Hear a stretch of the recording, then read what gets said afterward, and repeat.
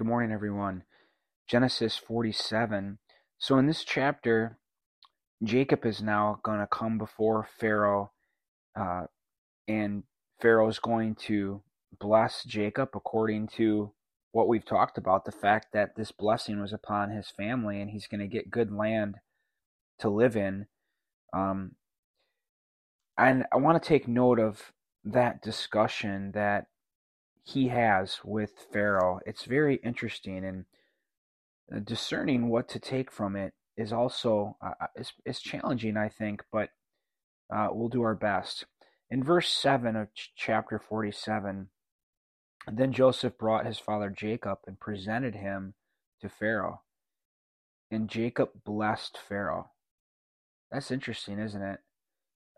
Usually the greater blesses the lesser in a biblical sense, and Jacob blessed Pharaoh. So, Jacob, he knows that God has been with him, and he meets Pharaoh and blesses him. That's an interesting thing there, to go before a king and to bless him. Shows your relationship with God. There's a measure of confidence in God and in yourself to a certain extent that you would do so. It also shows that he's having a connection with God. That it's not like God is on his mind.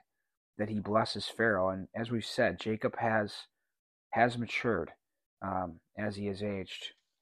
Pharaoh said to Jacob, "How many years have you lived?" So Jacob said to Pharaoh, now listen to this: "The years of my sojourning," meaning he's been traveling all around and not always where God has said his family is one day going to be.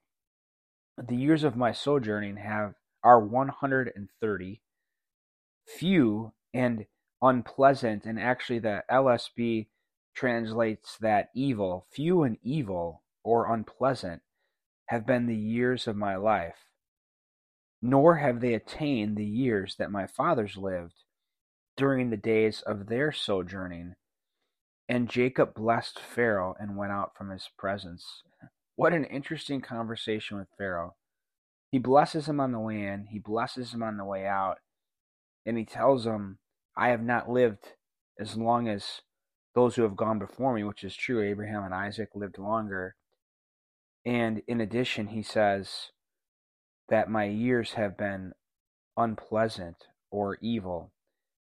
And, to give Jacob some grace here, he just got ripped away from his home. Now he found out his son Joseph was alive. That obviously was really good news. But can you imagine moving your whole family, in that day? I mean, on wagons and horses, and, telling your wife, "Well, we're moving again." I mean, you might remember he left uh, because of problems with Esau. Then he goes to Laban and, spends a really long time there because of deception and everything else to get Rachel as his wife. Then he has a feud with Laban and leaves there and comes back to Esau, really concerned about how that's all going to go with Esau. And, then Joseph, Jacob thinks he's dead. And now there's a huge famine in the land, and he's moving again to Egypt. So life has seemed very hard and challenging for Jacob. Maybe at the moment he, with all this moving, he does feel like, man, life's been evil. Life's been really hard. And I think that's something that we need to process for a moment. Gosh, is it possible that Jacob has a little bit of a bad attitude at the moment? Is it possible that he is not seeing how this is all going to bless Israel to be fruitful and multiply? And, he could be looking at a half glass full, right? He could be saying, "Wow, this is amazing. My son Joseph is alive. I was starving. I've been brought to Egypt. I'm before the king of Egypt, the Pharaoh of Egypt, and now I'm getting blessed with food and the best of the land. I mean, he could have been focusing on all the positive and had maybe a different attitude, but he wasn't. He was seeing the negative. And you know, I'm not trying to judge him, but I want to take this in for a moment. Um, back to kind of just like this life, like and like even like the movies, is that sometimes we can live life and we can assume, well, if God's real, then everything should be great. My life should be blessed. If God was real, this wouldn't have happened or that wouldn't have happened or this would happen. And, you know, why is this not happening? Why isn't my life, better than what it was? I mean, I really felt led to pastor a church and, started a church in 2009, and the church was super small and we were really low on funds for a decade.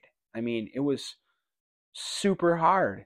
And I won't get into all that, but it was, it's like, well, God, here I'm started this church. I really feel like you led me to it, and now look how difficult it is. And you know, sometimes the journey of life and even in following God is not going to be easy. Sometimes it's going to be challenging.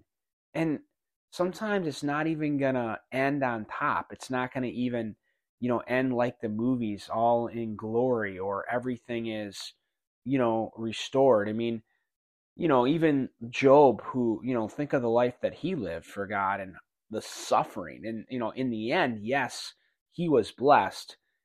But it doesn't always work that way. Like, we're not going to always have the Job life where everything was just miserable, and then at the end, everything, is restored. But, everything wasn't restored. I mean, Job still lost a lot of years. He lost his wife. He lost a lot of family. I believe that's right. He lost his wife. I believe that's true. But anyways, even though much was restored in his life and he got blessed later, it doesn't change, all the pain and difficulty that he went through. So I think this is really important to know. Why do I focus on this? And sometimes I talk about things like this a fair amount.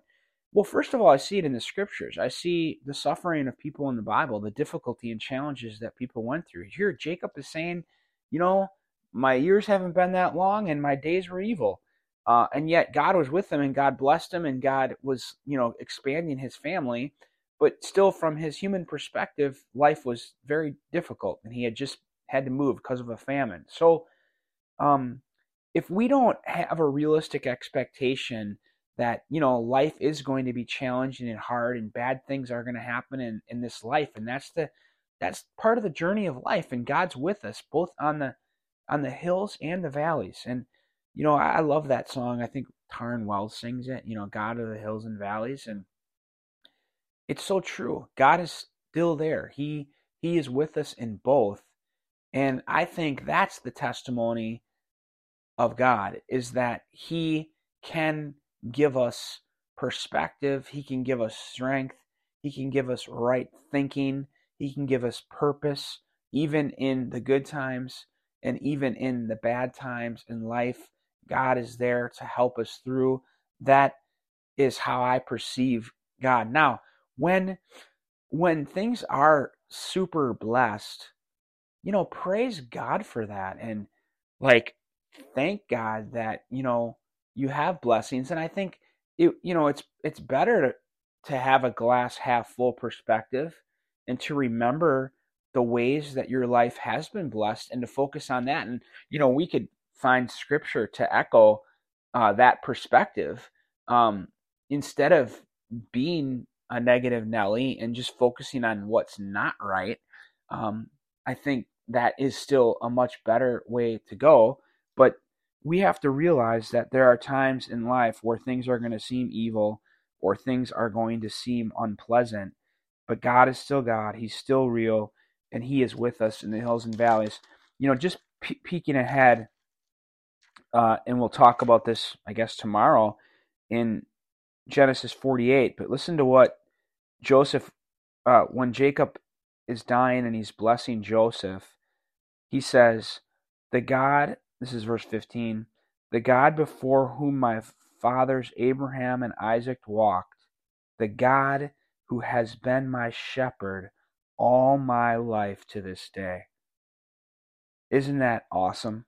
This is Jacob's prayer, and he's acknowledging God at the beginning of the prayer, and he says, the God who has been my shepherd all my life to this day. He has watched over me. He has protected me. He has cared for me. And, we don't always just need that when things are going well. We need that when things are going evil and unpleasant.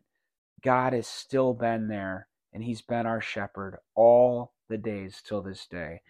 And, I love that. And I think that's the way that we're supposed to perceive God. He's with us. He's with us in the thick of it. He's with us on the mountaintop. Praise the Lord for that. So the rest of the chapter, we see the famine becoming so severe that, everyone ends up having to sell their possessions and goods and even livestock and land. And eventually Pharaoh's gonna have everything, because everyone's gonna be selling. This is including the Egyptians are gonna be selling everything in order to survive, to have food to live. So at the end of the chapter, we see something else kind of neat. When the time of Israel to die, Jacob, drew near, he called his son Joseph and said to him, please, if I have found favor in your sight, place now your hand under my thigh. This was a way of making a firm commitment. And deal with me in kindness and faithfulness. Please do not bury me in Egypt. The promise for Jacob was always, the land of Canaan. And I'm going to give you that land and I'm going to bless you. And, right now he's not in that land. He's in Egypt. But God has not forgotten. And God is still going to fulfill. This family is going to get that land. And but when I lie down with my fathers, you shall bury me out of Egypt and bury me in their burial place. And he said, I will do as you have said, Joseph said. And Jacob said, swear to me.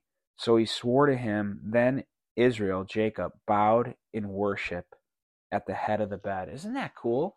I mean, we see in this chapter, he blesses Pharaoh on the way in. He blesses Pharaoh on the way out. He wants his bones to be brought back to the land of Canaan, be buried with Abraham and Isaac in that cave. And he bows down in worship at the head of his bed.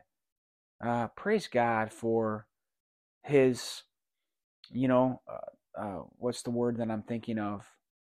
The process of sanctification, the process of becoming more holy. And Jacob indeed does become more holy. And you know what? Think of this. He was seeing his days as evil and unpleasant. But yet, what was he still doing? He's still worshiping God. That's a testimony right there. Even if things don't seem right in your eyes, shouldn't we still be acknowledging the Lord as my shepherd, and we still should be worshiping him no matter what, because he is real, no matter what's happening to us. Nothing that's happening can change what's happened. Perhaps you've heard me say that before, but no matter what happens to me in my life, no whatever it happens to me, none of it can ever change what happened. Jesus is still real. God still parted the sea, and the people still went through on dry ground. Nothing that could ever happen to me could ever change the fact of what's happened in God. He is real. He is our shepherd. Let's trust him on the hills and in the valleys. God bless you all.